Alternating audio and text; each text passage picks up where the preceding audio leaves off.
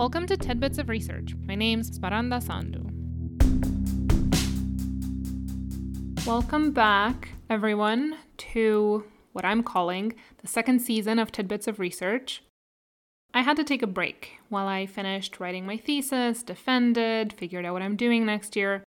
But now we're back. And I want us to ease our way into the second season and actually start with an episode I recorded a long time ago, thinking it would be a Friends special. I invited two dear friends, Laura Yan, currently doing a PhD in history at Columbia University, and Maddie Reynolds, doing a PhD in English at Cornell University. I know very little about research in humanities, so I was so glad I could have two friends show me a little bit of the way, as it were, and I'm thrilled to share our conversation with you. We talk about how research interests get crystallized and how they shift over time, what the transition to PhD writing is like, and even sprinkle some advice for new PhDs.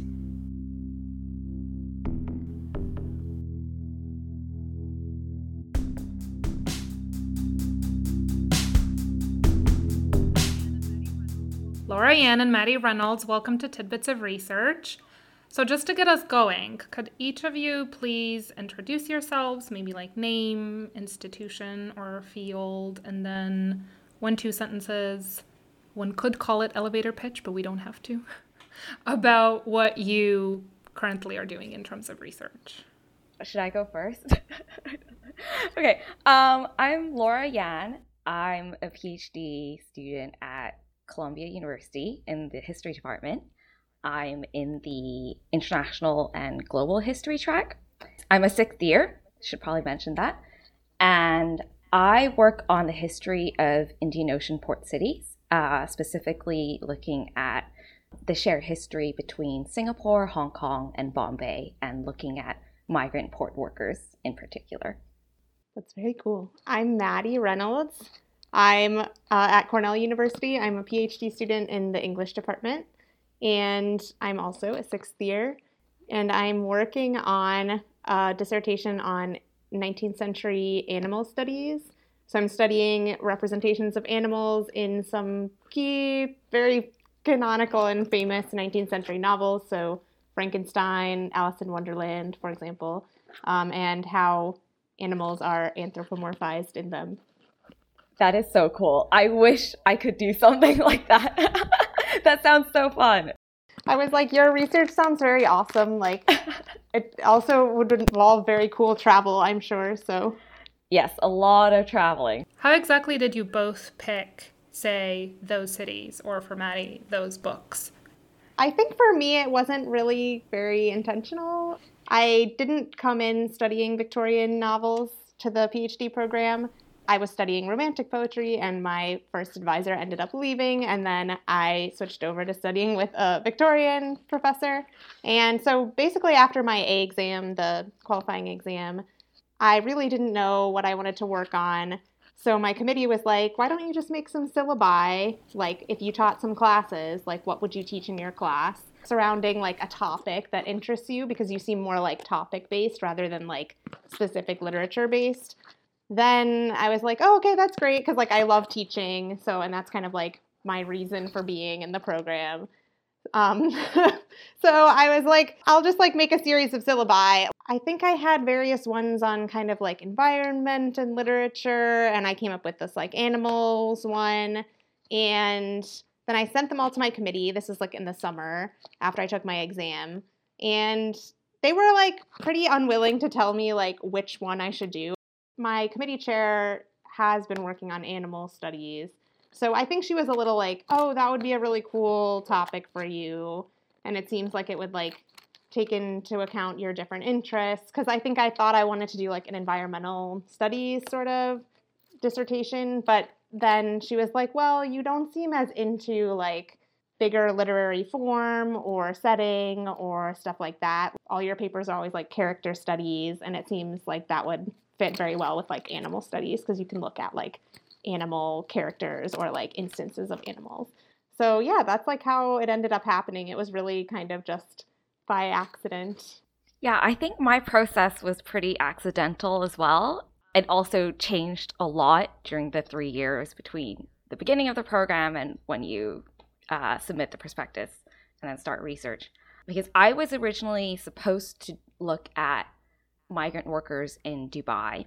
That's what I did my application for, partly because I did more Middle Eastern history at Wellesley. And when I was applying, some of my undergrad professors were already telling me, like, oh, maybe you should look at both Dubai and Singapore because you speak Chinese. This could be like a really interesting case study because they both model off of each other and they're both kind of models of urbanism in Asia. So I was like, oh, okay, that's something to think about. But I didn't really seriously consider it until I had to start applying for summer funding. And our East Asian Institute on campus just has so many more grants available for you to go and do research. So I was like, yeah, maybe I will do Dubai and Singapore, partly so I could, get some funding and go to Singapore and start doing archival research. But then it shifted to Singapore, Hong Kong, and Bombay, partly because historians are starting to become interested in the relationships between these three cities anyway, because they were all in the same kind of imperial shipping circuit. A lot of colonial officials traveled between these three places. So there is a shared history there to study. And also, I myself am from Hong Kong. I work with professors who work on Bombay. So they were kind of pushing me in that direction. Yeah, so that's pretty much how it happened, partly for funding and partly based on committee's comments. How does like a day in your life go now? And how does a day in your life go, say, before your qualifying exam or A exam or whatever the equivalent is in your field? So for our program, it's 2 years of coursework. And then in your third year, you apply for grants, you do your prospectus, and you do your orals or your quals. And then usually you spend 1 or 2 years in the field doing archival research. And then you come back, write up, and hopefully finish in 6 or 7 years. Certain changes within that structure, depending on your subfield. U.S. historians, they don't have to travel as far usually for their research, so their timeline can look a bit different. So before quals, I think I was mostly focused on coursework, reading whatever books we had to read for the class, and then, TAing once that started. I think I only did research during the summer. Yeah, that was really when archival research was available. But I'm not sure that was the right approach. I tell people now who are coming in, like, I wish I'd started primary source research sooner, because there are so many published volumes or sort of like department reports from Singapore, for example, that are at the New York Public Library. And I didn't really know about them when I was in the city. So I think it's partly because I sort of approached the first 2 years as sort of like an extension of college because I didn't really know what I was doing. And then when you're doing archival research, you're usually there probably 9 to 5. Right now, during COVID, I am sort of in a weird stage where I haven't actually finished my research because it got cut short. So I'm trying to write with sort of research half done. So sort of a mix of, trying to go through my sources, write some things up, but also catching up with secondary sources as well. So basically, combination of reading and writing, which I'm sure is very similar to what Maddie is doing. Right. I was like, that all sounds very familiar. Before the exam, coursework was very structured. Kind of as Laura said, it did remind me of undergrad. You have to do readings, and then you go to class, and you have to write papers. Often you have to write little response papers and stuff each week, or you have your end of semester term papers. So it just felt like kind of more constant work all the time. For us, we have 3 years of coursework, and then beyond that, you write your dissertation. So I don't really have a research phase because my research can just be going on all the time. I don't do archival work. So I can just be reading books from the library at Cornell usually. And I can usually get most other books sent to Cornell. So basically I started writing in my 4th year. And then I just have been trying to write a chapter every several months or so. Can I just ask? Yeah. How did you find the transition to writing? I found it very strange because we have to write a lot of seminar papers. So I was like, oh, it's fine. A chapter is like 2 seminar papers put together. Like that'll be manageable. But then my committee, and once I passed my prospectus, they were like, you should start working on your dissertation now. And I was like, okay, should I like read a lot of stuff? Do you have some like suggestions for getting started? And they're like, oh, no, you should not read a lot of stuff. You should just start writing now. And I was like, wait, what? Usually I like have a researching period where I read a bunch of sources and then I like write. But they were like, no, if you start reading a bunch of sources, it'll just never be over. You'll keep finding more and more sources. And then it'll just like snowball and be like horrible. And then you'll also feel like so paralyzed and you'll never be able to write anything. So I basically just felt like I was just going in with like no knowledge whatsoever and writing stuff. I totally get why they said that because then I wasn't like, oh no, I can't write that because somebody else wrote it already. But it was so hard to write. Like, I thought it would go quickly because usually I just research and then I write it in like a week and it's fine. But it just did not because I was like, I don't know what to do. And it's like not a linear process. I just keep writing some random stuff and I don't know if it's like going toward anything. I don't know if you've like had this feeling. I mean, for you, it's hard because your research got cut off. Laura has been continuously nodding, I would like to say. I'm laughing. Yeah. No, this all sounds so familiar. And I had so many conversations with, some friends in the department about this because, yeah, like you have your coursework and then you have your research year and then you're suddenly expected to just write. And no one really tells you how to do it. And my advisor recently pointed out like how absurd this whole process is. He was like, we just tell people that you don't start writing until 4th or 5th year. That's not right. He said like we should actually be encouraging people to start writing little bits earlier outside of kind of seminar papers, right? Because that's how I sort of thought of it at first. I was like, yeah, it's just a long string of research papers strung together. How long can this actually take? Right, exactly. Turns out a very long time.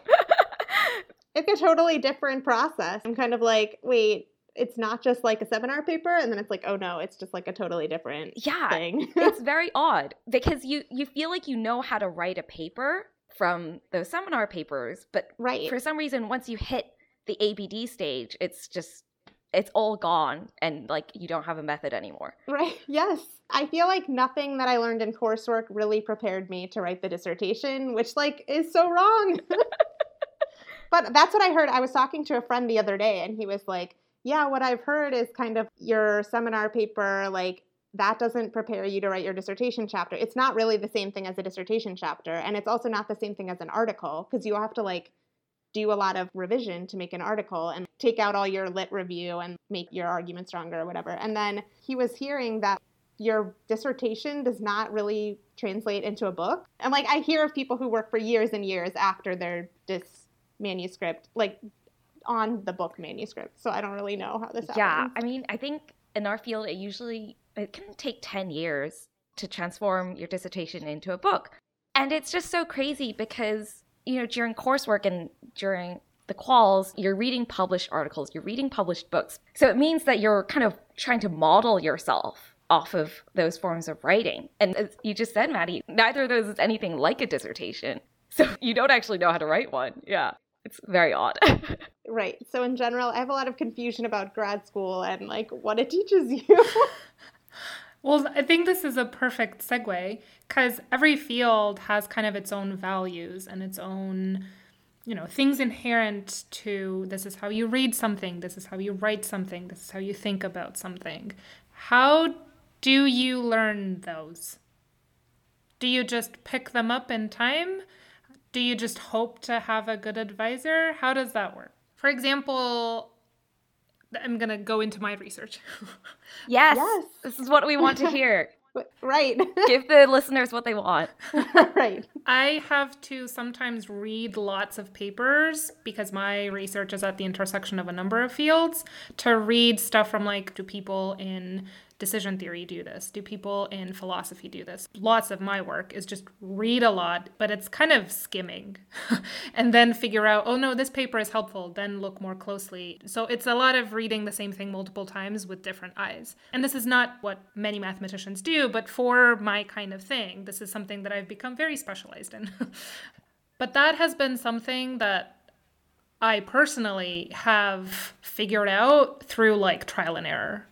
How has that process been like for you in terms of figuring out this is how a historian thinks, this is how someone who's doing research in English thinks, this is how I approach reading a book? You sort of just have to try to absorb things over time. But then I find that every once in a while, you just have to kind of revisit everything. I think coming into grad school, I knew nothing about the field of history, really. You know, there are different approaches like social history, cultural history, how the field has changed over time. And I just really didn't know very much about it. So I think through coursework and the kinds of questions that the faculty and students would ask when we're talking about the article or the book that we're reading, and then conversations on your own with the professors, that's probably when you start really kind of like through osmosis, because I don't even know if it's conscious, thinking about, oh, how are people approaching things? What do they think about when they're trying to figure out the argument? What are the kinds of questions that people are interested in? So for us, I mean, it's really, you know, out of the humanities fields, history is different because it's really concerned with change over time. So I think English and history, both fields have like a certain textual nature, right, in terms of reading sources, but the research questions, I think, are very different. And depending on your approach, my project is maybe a little more structural because it focuses on 4 cities. It's not really based on a specific set of documents or sources that someone wants to analyze, whereas some historians might have that as the core of their project. And then I think starting to write grants really trains you as well, because that's when you have to start clarifying what you're trying to do. That's when you actually have to start thinking about, like, oh, what is my core research question? Like, what is actually driving me through this crazy years-long process? And then I think the quals also teaches you how to read in some way. Sometimes I really had to figure it out on my own, and I recently went back to some notes from quals, and I was like, I don't know what I was doing. But some professors will then tell you, like, oh, you know, when you're writing notes, you should be identifying the argument and maybe have some key words to help you categorize this work, and also like know a little bit about the scholar so that you can think about how the field has changed. But it took me a long time to figure that out. And I think, as you were saying, Smaranda, there's so many different modes of reading, right? When you're reading something maybe just for the argument, you might not be reading it as closely as something you need to like mine for information. So I feel like every time I go back to a book or an article, I find something different.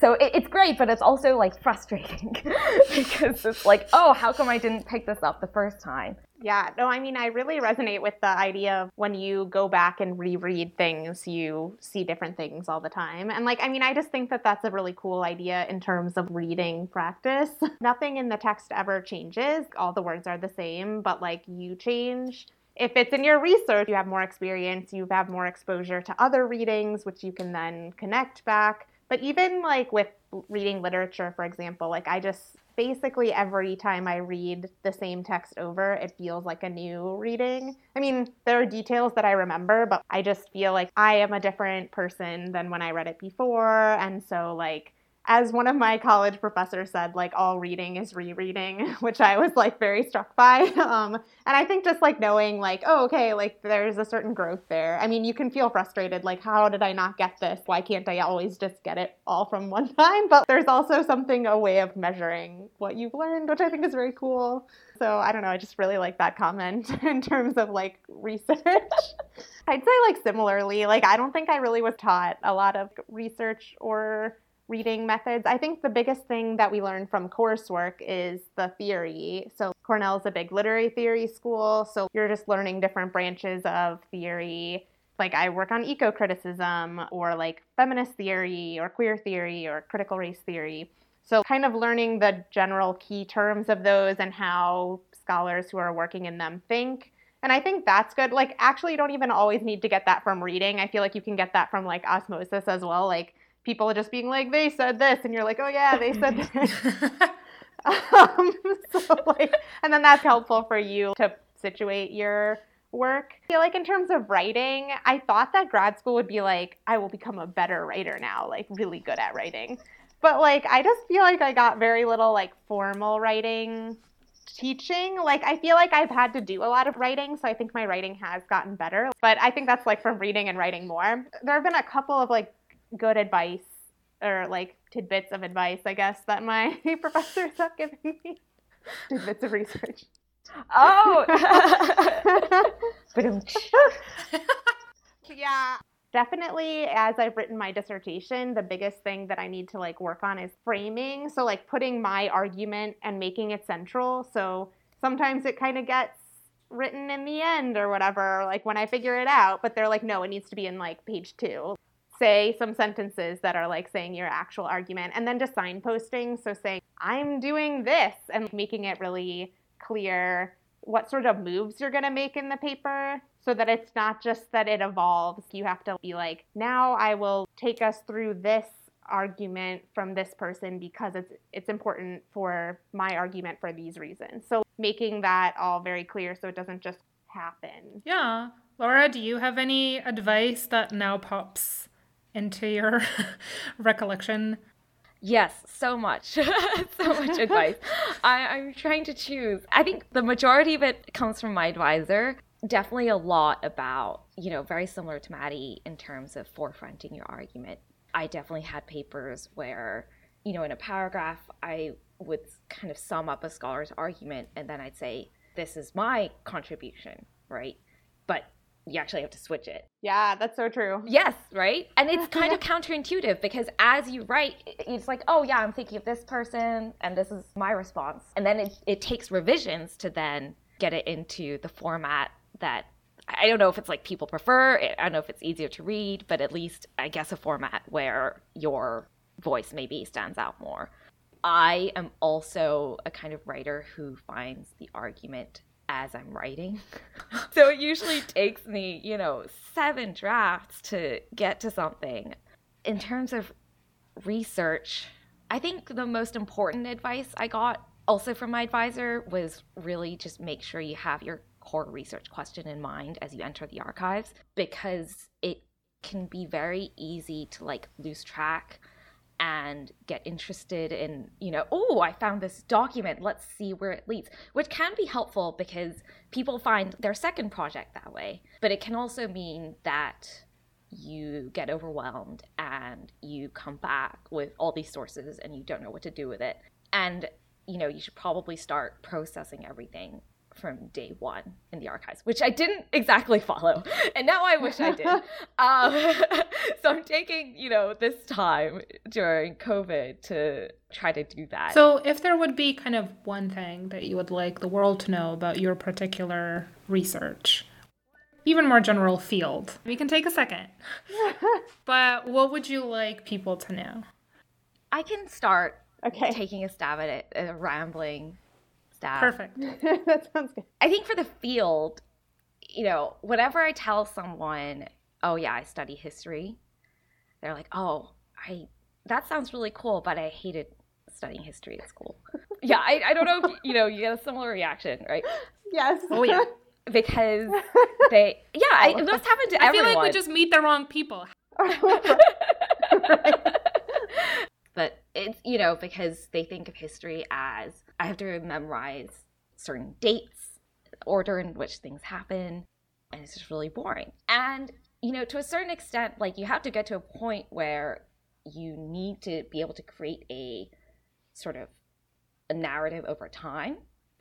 But I would say that's just not really, in my mind, what history is about. It's really about, I think, asking questions that challenge your own assumptions about like why we live the way we do. Especially, like everything's crazy right now. There's a lot in modern times that we take for granted. Something like abstract time, for example, like time zone. It's like, no, this only came about in the 19th century. So I think, I love the tone. Is that your historian tone? That's how I spend my day. I go around telling people this only came about in the 20th century. I love it. I think that's really what I find interesting about it. And I think, history can be so much more personal than people think. Something that a professor said, your dissertation question is actually very, very personal. And oftentimes you don't realize it until, you start getting into it. And you're like, why did I choose this, research question, right? Why am I interested in this? And I think that will hopefully be reflected in the work in terms of that strong attachment that you have to it. In terms of my research, I place myself in Indian Ocean Studies, which is transnational, and it's not really how the field is structured. The field is split into mostly regions or nation states. So you study US history, you study British history, you study European, and the Indian Ocean history tries to kind of cross those boundaries and bring to light these historical connections between places in southern China and places in the Middle East that have had a really long history that not a lot of people have talked about. So I would say my research kind of touches on these histories of circularity and movement and migration that, at least from my childhood, were very much reflected in the food, street signs, language. So it was all around us in Hong Kong, but most people don't realize it, that I think have sort of been obscured by 20th century nation states. To go back to this only came out in the 20th century. This is making me wonder what is the personal, is there a personal stake in my, I'm sure it's very true. At the end, you keep kind of latching onto this topic because it speaks to you in some personal way. I guess I would say for English as a field, very similarly. Either people are oh, I didn't ever like high school English. Actually, no, I got a lot of people being their high school English teacher changed their life. And I was maybe I should become a high school English teacher. English was my favorite subject in school. I almost became an English teacher. Oh, wow. But then I also get the other, that's so useless. Why would you ever do that? There's a valid question in there at some points, but I think just thinking about how do we use text.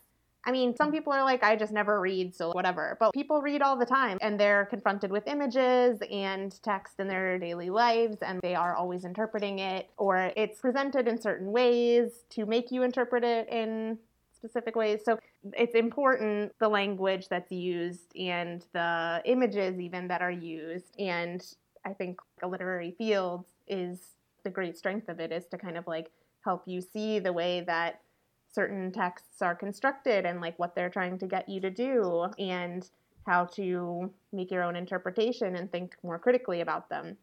So, I mean, in general, that's why I like teaching the freshman English classes, is because just at that very base level, interpretation is important. And similarly, even if you're reading text from very long ago or from somewhere that is not here, or, you feel maybe you're not so connected to the author, there are just so many things that show us about how we live now and the ideas that have been passed on in this intellectual traditions of literary studies, and how those things are still influencing how we think, whether we might think of them, value them, or we might be wow, that's, really messed up. And, people have thought about these ideas and passed them on for so long, and they're still quite prevalent. So I think it's important similarly to understand the sort of literary history, but also just to be able to know how to read, interpret for yourself. I don't know for my project what things I would want people to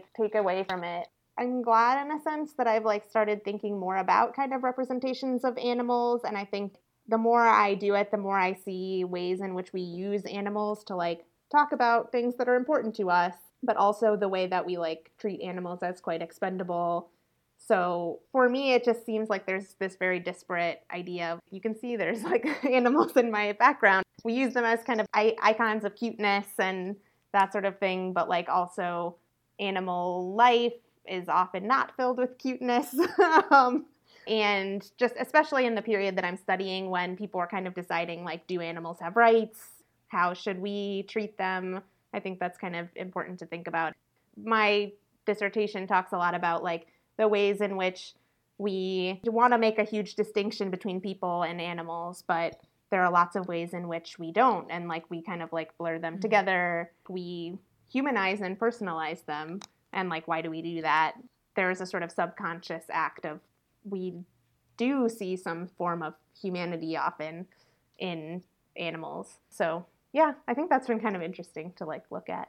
To what extent do you feel like, you know, your experiences shape your research and then your research shapes your experiences, like how you engage with things? Maida was just saying, well, now I notice all these things about animals. Yeah, I don't know. I think for me it is hard because like my dissertation, I have not been particularly wedded to it. I think there are ways that I see these things being important in life. And really, like, I decided to come to this as a way to look at categories and the ways that we want to police the boundaries of categories, but often we can never do that. Things bleed together. And like my first chapter is on hybridity and kind of what does it mean to be hybrid or more than one thing. And the ways that you kind of come up against societal norms if you don't fit nicely into the boxes. So I think I've thought about those things kind of abstractly. I'd say like probably more of my like research that is kind of making me think more about my life and experience comes from teaching, which is on slightly like different things. So I was teaching a class about gardens, and that class ended up being very much about gardening movements, food security, and racial justice within garden movements.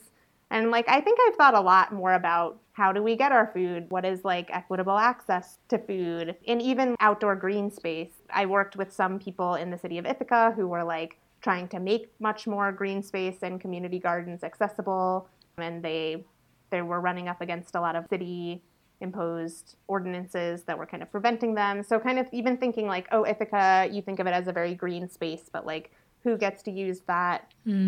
And what sort of programs do they have in place? Because like now there are some community gardens that have like programs for youth, like underserved youth who can, you know, like maybe they are food insecure and then they can like help grow their own food and like have also access to this green space. So I think things like that, where I've just been thinking a lot more about systems, often systems of inequality in the US, and especially since I'm graduating, kind of being like, what do I want to do with this knowledge? It's one thing to teach it in a college classroom, which is especially like a place of privilege, but I'm like, do I want to still stay in the classroom and be doing this? Do I want to go out and work more directly on these issues? Like I think education is always direct, but just in what ways do I want to do advocacy? That's really cool. It sounds like you're doing amazing work. Oh, thank you. I think for me, I don't know if it's my research specifically or just kind of general grad school training, but it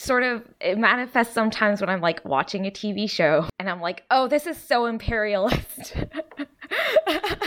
Oh my God, yes. That happens so often. Right. I think you just interpret things in such different ways. Actually, one of my proudest moments, you know, aside from teaching, like when students can feed that back to you and it's like, oh yeah, I thought of this in a completely different way, is my husband now, he said that he just thinks of the word empire completely differently. And I'm like, yes, my work is done. It's so true. Like it's like just thrown around so lightly. And then I was going apple picking and there's like Empire apples. And one of my friends was like, I like Empire. Empire is good. And I was like, what? I was like, oh no, why do they mean this? Yeah. And you know, you live in the Empire State, right? Like how exactly did New York get that name? Right. But anyway, so that's a very kind of like minor manifestation, I guess. It usually translates into rants about imperialism. That's great, though. Yeah. You know, I think when I'm like walking around those cities that I study, I try to be very aware, you know, looking at a certain building, and I think, oh, you know, that looks really interesting. I wonder where these building materials came from. How did this style emerge? Oh, I feel like I've seen a very similar building that I see right now in Singapore in Hong Kong, for example. So how can I kind of trace that history? I think that's how my interests have shaped the way that I look at the world. And it's also like the research has been shaped by like existing interests. I think I was already interested in urban history. You know, I was born while Hong Kong was still a British colony, for example. So I have a weird relationship with the British Empire because Hong Kong was such a late colony. And, you know, it's kind of weird like comparing that to the US because there obviously is a colonial history here, but it's, you know, I think in a lot of people's minds, it's so far back, whereas in Hong Kong, it's so recent. So I think that, you know, then bled into the research and then bled back into how I then, you know, approach my memories of Hong Kong and then rethink like how I just like went about my day, for example, or like what kinds of people did I talk to? What did my friends and I talk about? Like what kind of food are we eating? Kind of revisiting everything, you know, with the framework of, I guess, the research questions that I have in mind. So I know where both of you went to undergrad, obviously. Really? I don't know if I knew you there. So funny story, but Laura and I met in like international pre-orientation at Wellesley. So Oh my God, from the beginning. Yeah, pretty much like the first day, I think. yeah, I think Oh, so. wow, that's amazing. Ridiculous. How do you feel undergrad prepared you or didn't prepare you for grad school? I was like, ooh, I like this one. You should start. I just feel like undergrad and grad school are like such a different experience that in a way, like when you come to grad school, for me, it was a big letdown. I just thought I was going to like learn fun things like I did in undergrad. And I think in a way, like because I went to liberal arts school, I went to Carleton College, it was very interdisciplinary. You could study whatever you wanted. There weren't like a lot of rules. I mean, there was a lot of work, but like you kind of just like made your own path and you could do whatever interests you had. I just was very struck by the way that grad school felt like professional training. I was not prepared for that because it wasn't professional school. Like it was like a PhD, like a scholarly degree. But I just felt like from the beginning, everything was English, English, English. I felt like a little bit after undergrad, like I wasn't necessarily prepared in like the theory and the criticism aspect. So I was like, I need to kind of catch up and I need to learn these things and actually take the like English courses. But it wasn't just the courses. It was also like the events. All the other people I knew were like in English in the first year. Like I was like, okay, whenever I go to events, it's English talks and then I meet other English people. And I was like, I feel like this is a job in which I am like training to be like an English professor. So I think that really threw me for a loop. And I told my college friends that and they were like, well, yeah, it's a PhD, so it's very narrow and you have to now focus on the thing. Which I was like, I guess I should have like thought of that, but it just didn't feel... I didn't realize it was going to feel as kind of professional training as it did. And then, as Laura said earlier, I think the coursework at the beginning, it's not like the fun readings anymore. It's like the hard theory readings now. But yeah, from the beginning, it felt a little more like undergrad. But as I had more responsibility with teaching and then with doing independent research, like it started to move away from it and feel quite different. And then now that I like work with undergrads in like teaching and in residential life, I just feel like a more mentoring role. And so I don't feel myself as an undergrad, whereas like I did a little bit in the first year, even though I was a bit out of undergrad, but I was just like, I'm just here taking courses. As to preparation, I think I felt a little unprepared compared to some of my friends who came from like Ivy League English departments who like they knew all the names of the people and would like name drop them and like they knew all the like theorists and I was just like, I don't know who any of these people are. Like I think Laura earlier you were like, I just didn't really get what the field of history was. Like I was like, I didn't get what the field of English was either. I was like, I like reading and writing things, so like I better just go to grad school because like that's what you do there. So I just didn't have any context for that, and I think the liberal arts school kind of, they just didn't emphasize that, and like none of the people at it were like big names or like famous scholars as far as I knew. But I think being at Carleton like really helped me hone a critical thinking skills and like become like a good reader and writer because I wrote a lot there, which was really important for me being in grad school. And just like an overall interest in like literature and literary studies, which if I hadn't really developed that, like especially near the end of Carleton, because I decided to major in English near the end, I think if I like hadn't had that, like I don't know if I could make it through, because like you have to be like so dedicated, and like I wouldn't say that I was the most into English, studying English like throughout all of grad school. Like I wasn't like I need to work 20 hours a day on English. But at the same time, like I feel like I had to be committed enough to like the discipline to still keep going and like do an English project and stuff. I think definitely undergrad prepared me, but like grad school is just a very different experience than I had expected. Yeah, so much of what you said, Maddie, sounds so familiar, especially just like not knowing any theory. Yes. And going into the classroom and, you know, people are like, oh, well, you know, the Marxist, you know, modes of production are this, and Gramsci said this. And I'm like, I guess I should look into, you know, Marxism and really figure that out.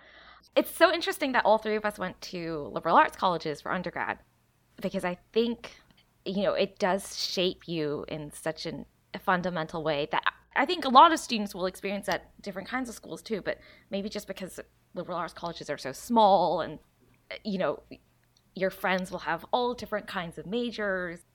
There is such a interdisciplinary culture, I think, that maybe, I think actually has probably shaped all of us in our research topics. Because it kind of sounds like all three of us are sort of like on fringes of different fields, or like trying to bring different questions together. You know, I'm wondering now if it's because we went to liberal arts colleges and we were so used to like doing so many different kinds of things every semester. I kind of want to do some research now on the types of research that liberal arts kids do. Yes. The kinds of questions that they're motivated by. That's very cool. I'm sure there's some self-selection happening too. Yeah. Like some people choose liberal arts colleges for certain things and choose their interests and whatever. And that does kind of shape what you do. Yeah. And, you know, I think the people who end up at liberal arts colleges when they're 17, 18 are already interested in the interdisciplinary, right? They kind of know like, oh, I'm probably an arts humanities student or I'm a sciences student, but you still want to like keep going. Like Samaranda, you took, you know, so many Shakespeare courses, I remember. I did. Oh my God. Shout out for Professor Ko. Yeah. So I maybe there is a relationship there, but yeah. And I mean, I also like, I went in thinking I would be a scientist, and I did all the science courses for 2 years. And then later I was like, oh wait, maybe I don't want to do that. And then that's how I like came to English. So like, I did do like a lot, like pretty in-depth study in various disciplines that were quite different. So. Right. Yeah. And it sounds like, I mean, you're working on animals, you're working on botany, gardens. I feel like you sort of have to like bring all these things together. I think a lot of the questions I'm still trying to answer were formed during undergrad. My questioning about sort of national identity and migration really came out of some courses that I took there. And I think with grad school, yes, like as Maddie said, it just seemed like a completely different thing.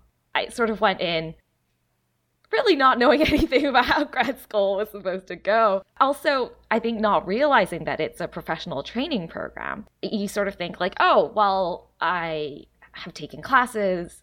I really liked doing my senior thesis. I've done a tiny bit of archival research. So it's just that for longer, right? Like how different can it be? It turns out quite different. And I think, you know, Maddie, you were saying it was just like English courses all the time, talking to like people in the English department all the time. And yes, you know, for me, it was like history people all the time, like history classes all the time.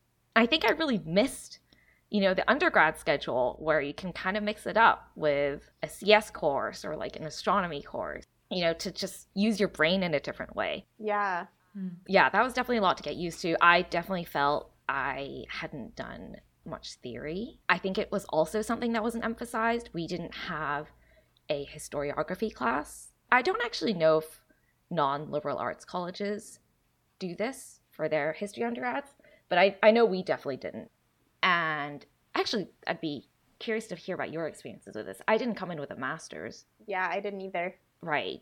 And I think my cohort, probably at least 60% maybe have a master's. So I think that probably contributed to my feeling of being underread. But then I think you kind of catch up. And yes, I think very similarly to what Maddie said, once you start teaching, I think it changes quite a bit. You don't really feel you're an undergrad anymore because you're actually supposed to impart knowledge.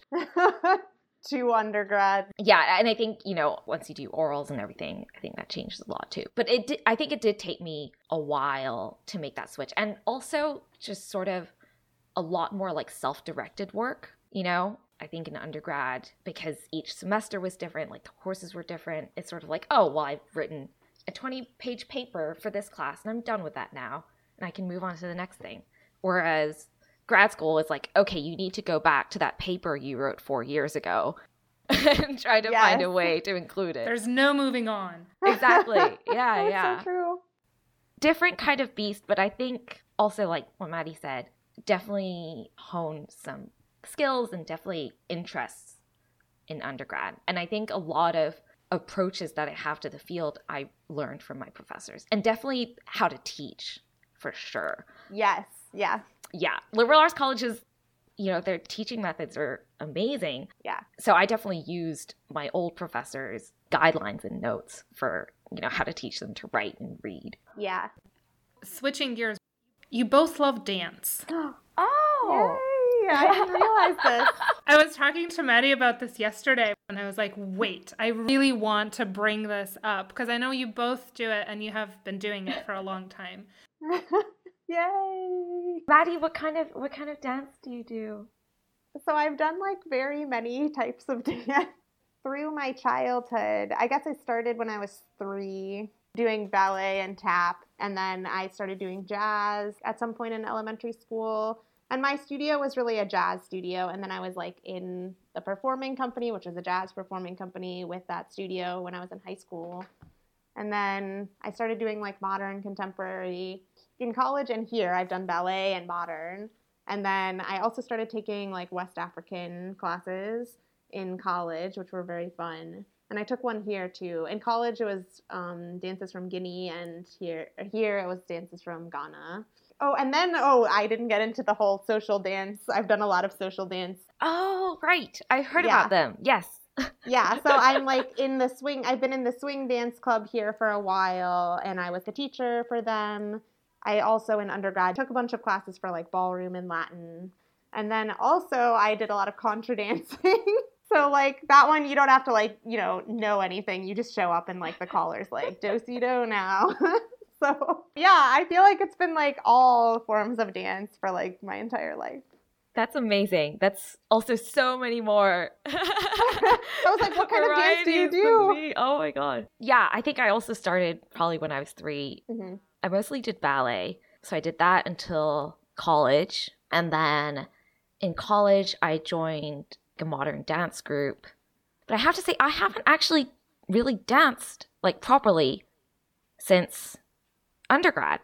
And this is just my pure frustration. It kind of goes back to, I think, something that we might have mentioned, or maybe it was just what I was thinking, which is like after undergrad, it's weird to think about how to live life as an adult, because you sort of forget that for the first like 22 years of your life, you had a pretty structured schedule with school and then extracurricular activities. And that's kind of similar in college. And so after that, I was like, oh, well, I have my job and I'll just go to the gym.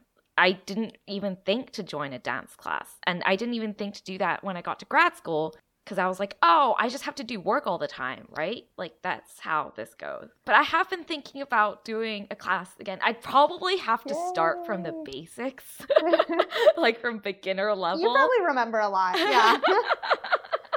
Probably not ballet. Ballet might be too intense for me at this point. I don't think my body can work in that way anymore. Right.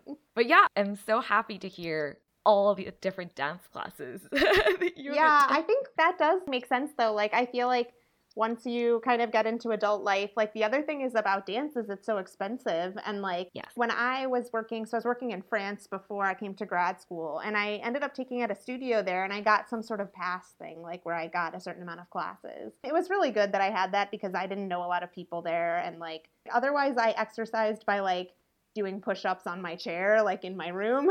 So like, it was very good. But I mean, it was very expensive for like the amount that I was being paid. So, I mean, that's something when I came to Cornell, I was like, oh, it's so nice to be able to be attached to an institution where like I can just access these things. And I think I still have to pay a little bit, but like much less than if I were taking at like a studio or like taking outside classes. So like that's something I've thought a lot about in grad school, as I've just like taken a lot of random other classes so that, because I'm like, hey, I like get basically free access to this for like these 5 years. So like I should just take advantage of it. Yeah, and just doing the clubs and stuff too, because clubs are free and like a good way to meet people. So yeah, I think it's been really helpful for me to still do dance. I mean, I think Speranda's heard a lot of my frustrations with like different dance classes I've had, or like rather different dance teachers.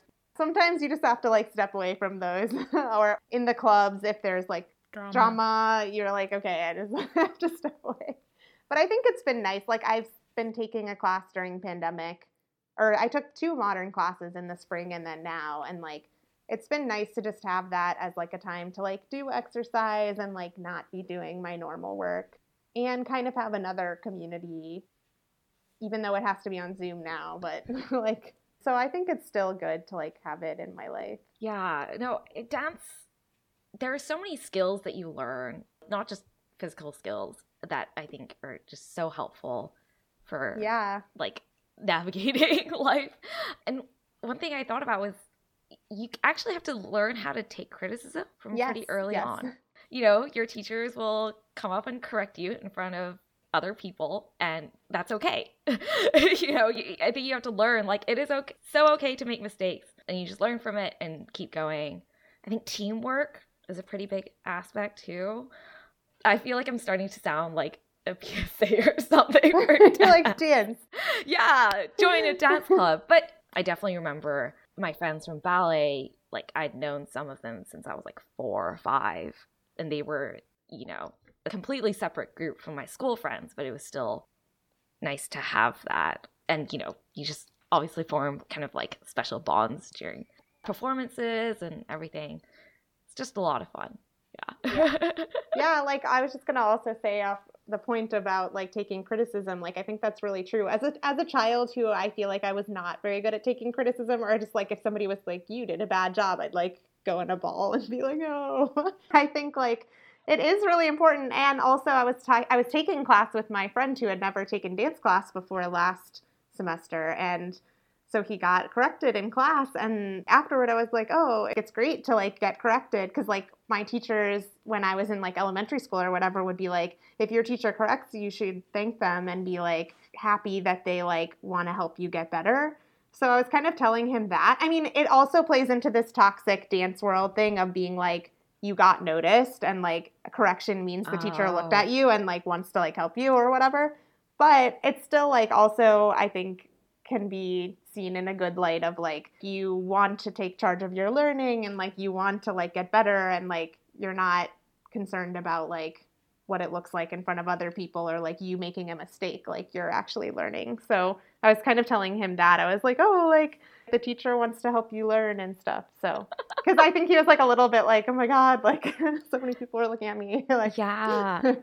I think that's such an important point, like learning how to do this in front of other people. Obviously, it's a performance-based thing. So every year you're doing at least one performance probably.